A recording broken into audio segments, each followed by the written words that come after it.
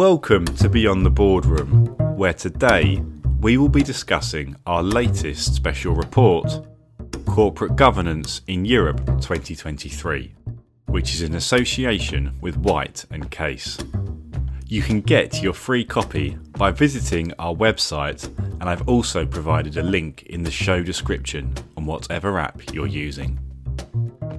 I'm Kieran Paul, and today I am joined by Tom Matthews and Sonika Talani of the law firm White & Case.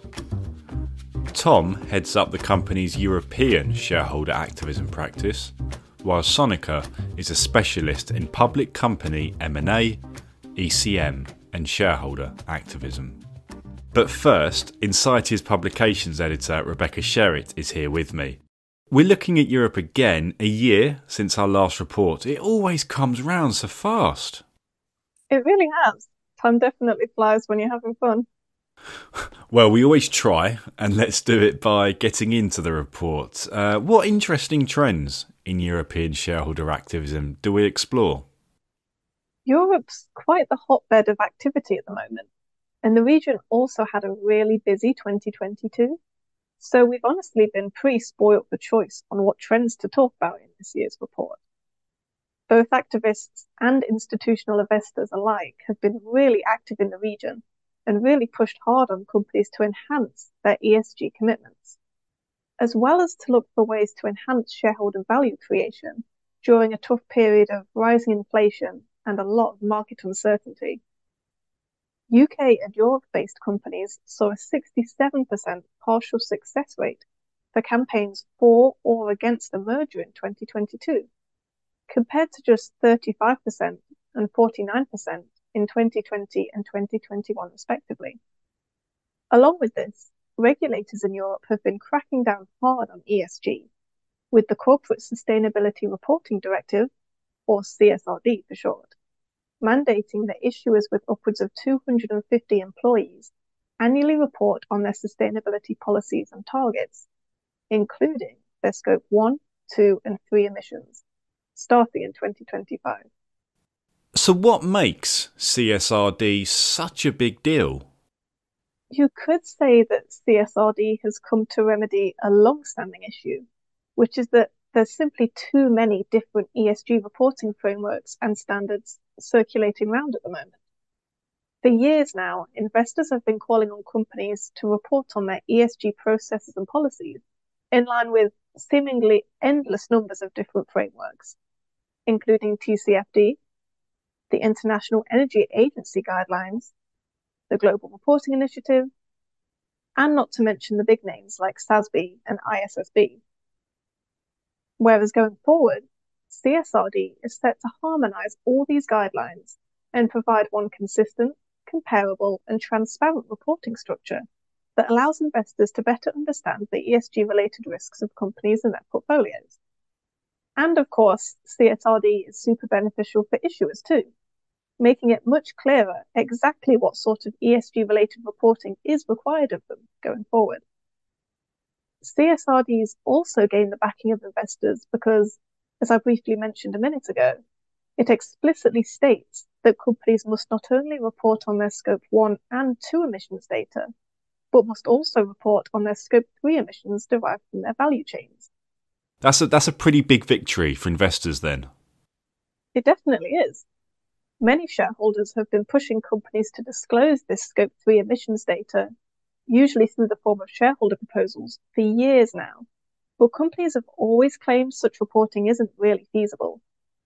While Scope 3 emissions tracking and reporting is definitely still in its infancy, regulators are being very understanding of this and saying that reporting of this kind will take a phased approach, so companies will have some wiggle room and time to get to grips with the new requirements. And as well, social considerations are gaining traction across Europe. Why do you think this is? They really are, especially in the UK. And this is mostly due to the cost of living crisis, which was brought about by several developments, including the rise in energy prices. The very first living wage resolution in history was filed at UK grocery store chain Sainsbury's last year, with proponent Share Action claiming that the company was failing to adequately align employee pay with company profits. This proposal went on to win 16.7% support, which is pretty impressive, the very first proposal of its kind. And Share Action told us for the report that it's filed additional living wage proposals ahead of the 2023 proxy season. The cost of living crisis is also being reflected in a lot of investor voting policies, so it's definitely impacting how shareholders vote on topics like director re-elections, for example. Various fund managers like Aviva and Legal & General have specified that they expect companies to take the cost of living crisis into consideration and ensure that employees are being adequately compensated. While Europe is generally considered to be a leader when it comes to ESG, data from our new ESG module, powered by Clarity AI, suggests that social topics are where public companies in the region could most stand to improve their oversight and risk management. EMEA-based companies have an average social risk score of 45.1 out of 100, while their environmental and governance risk scores are much higher, at 54.3 and 60.2 respectively. Okay, so we've heard you outline these concerns, but how do they translate when talking about executive pay? Well, the UK's depressed markets, along with persistently rising inflation, have certainly had an impact on executive pay. FTSE 350 pay hit record highs in 2022, with total CEO realised pay averaging £3 million, compared to £2.1 million and £2.6 million in 2020 and 2021, respectively. In its new voting policy, UK fund manager Aberdeen actually urged European companies to be very cautious when setting executive pay this year, saying that it's conscious of the reputational issues arising from excessive executive payouts.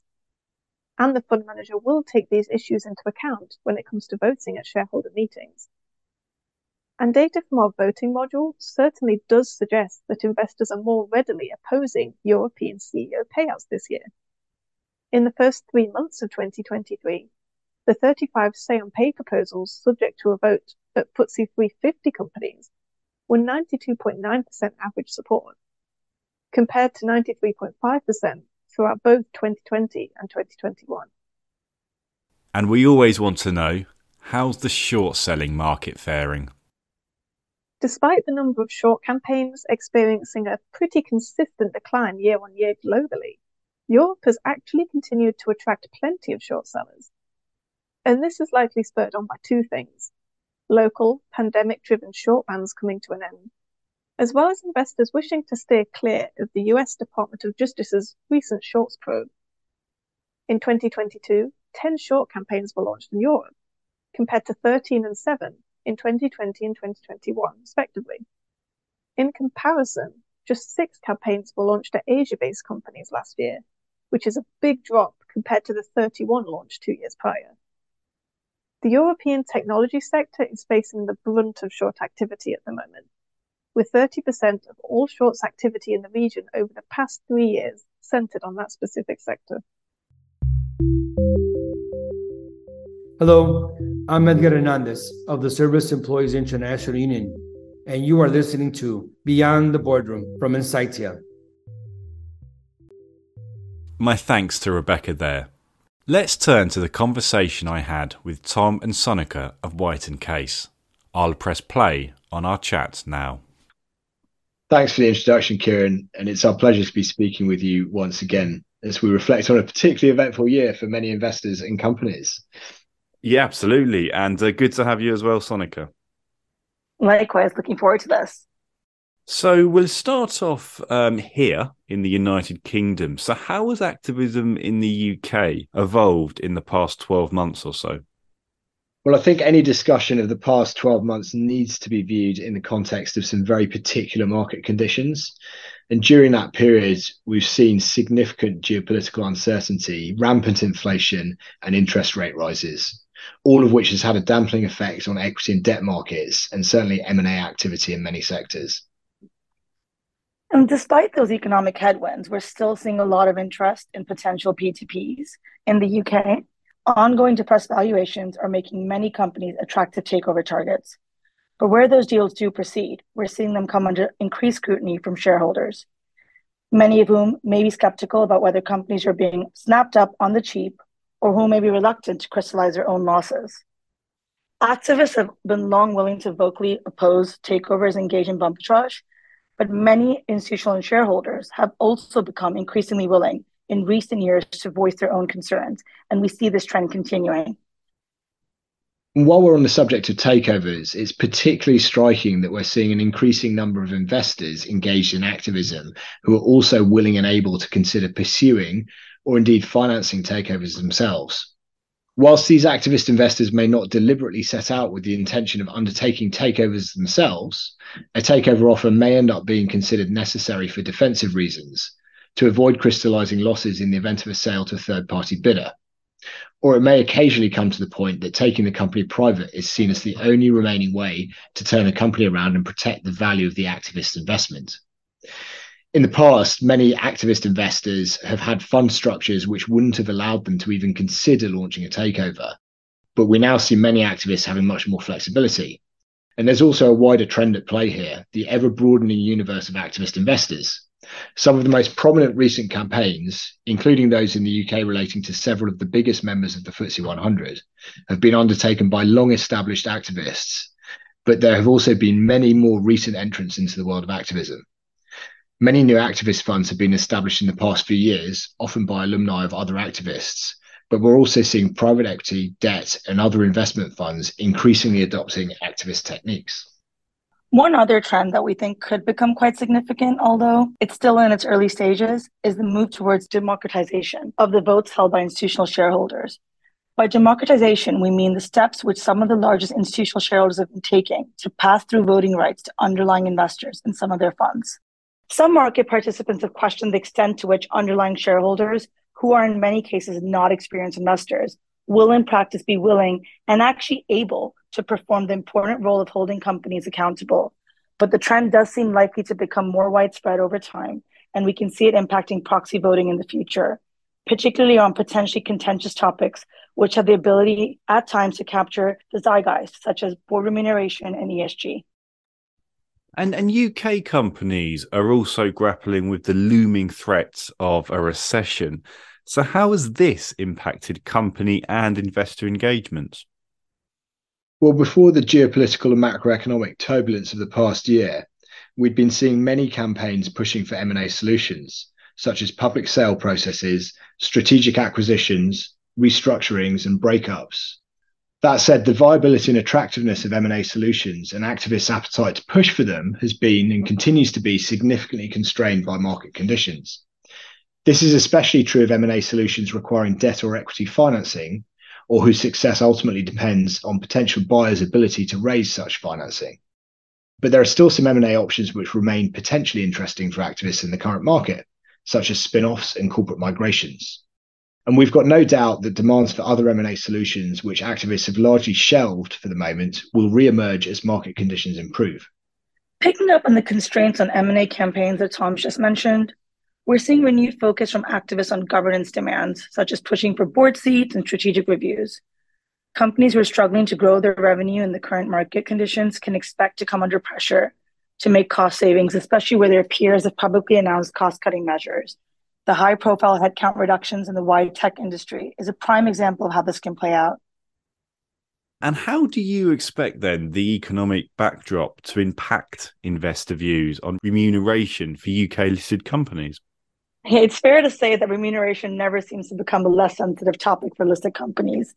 This is even before you take into account any cost-cutting measures that companies may have implemented and the cost of living concerns for companies, their own workforces, and customers, and the wider public. During the pandemic, there was this widespread scrutiny of the remuneration arrangements of companies which had benefited from taxpayer support, such as furlough payments. And there are likely to be many instances over the past year of companies having received significant financial support from the government, in this instance, in respect to energy bills.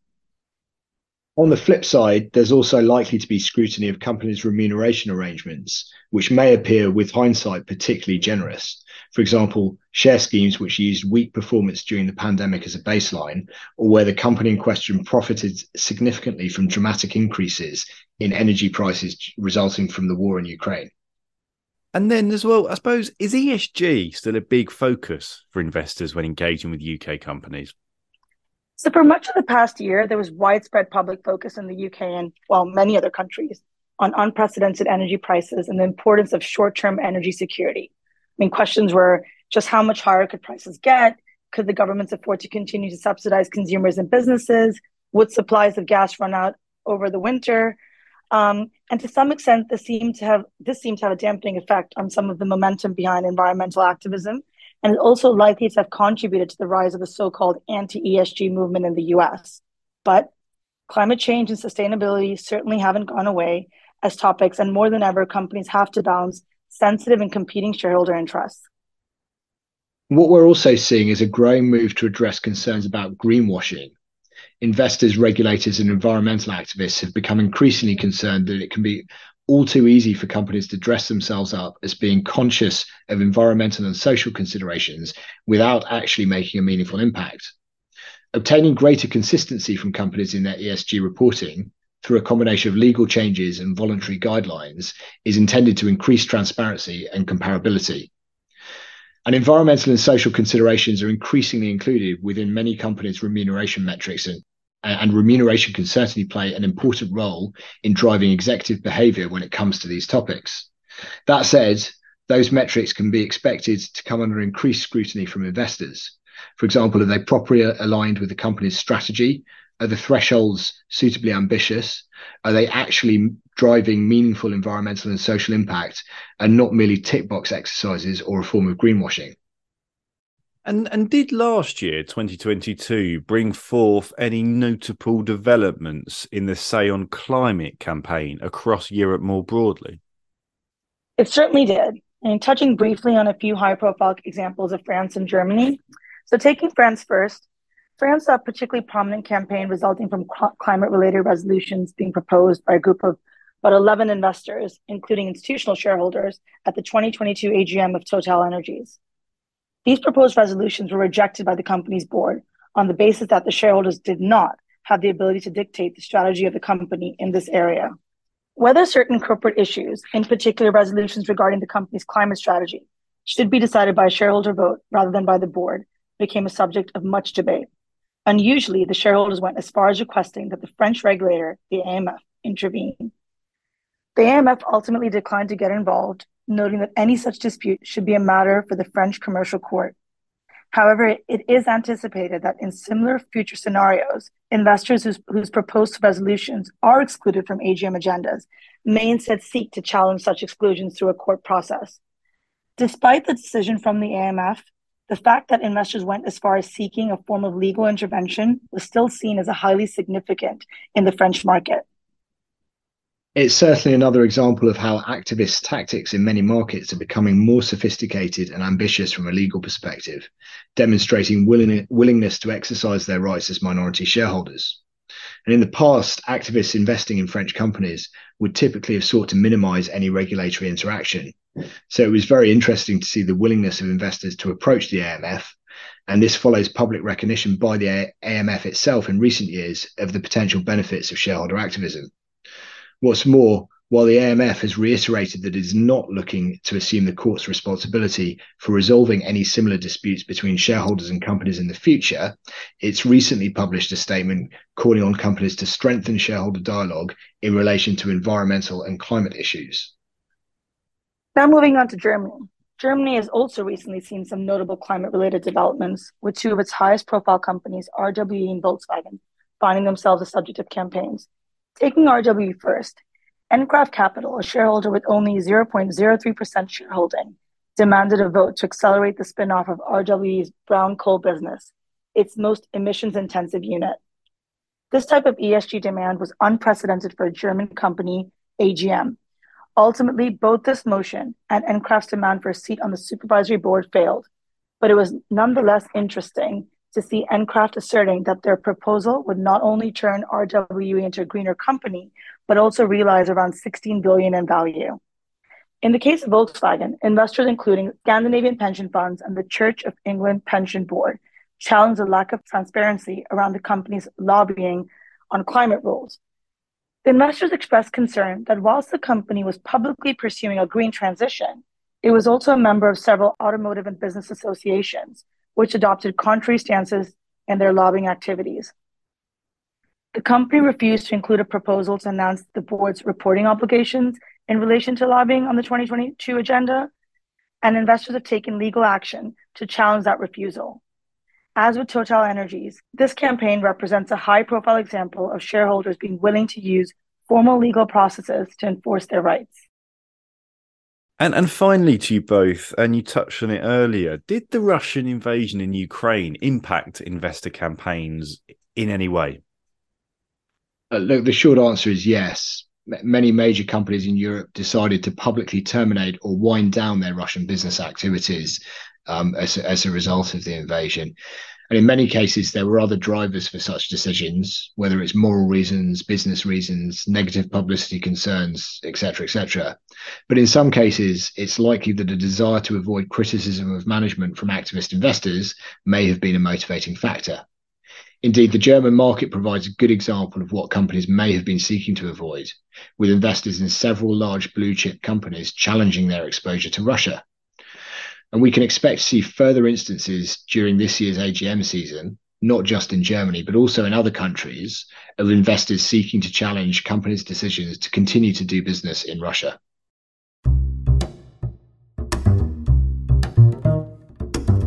That's it for today's episode. My thanks to our three guests. Make sure you get your free copy of our Europe report by visiting the publications page on our website or by simply clicking the link in the show description. I'm Kieran Paul. Thank you for listening and enjoy reading your free report.